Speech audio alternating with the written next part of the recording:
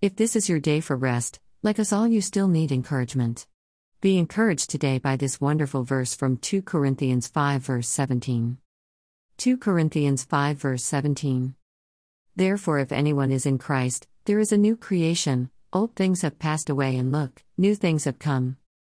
When we come to acceptance of what our Lord and our friend achieved on the cross for us, we don't only assume a name like Christian over us, we become new creations. Accepting what Christ Jesus did on the cross for us makes us followers, and as followers, we follow Him, dying to ourselves, to our old ways of living, so we can live in the new ways He has redeemed us for. It is more than accepting a name. Being a Christian won't help you in any way whatsoever. Our Lord and our friend, on the other hand, will always help you in all of our struggles to come nearer to Him.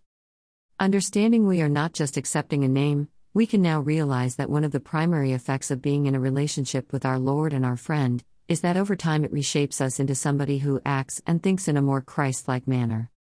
If we want to be associated with a name, just join a club, but if we want to be associated with new life, and an exciting, fulfilling lifestyle, become a whosoever and accept God's invitation to come.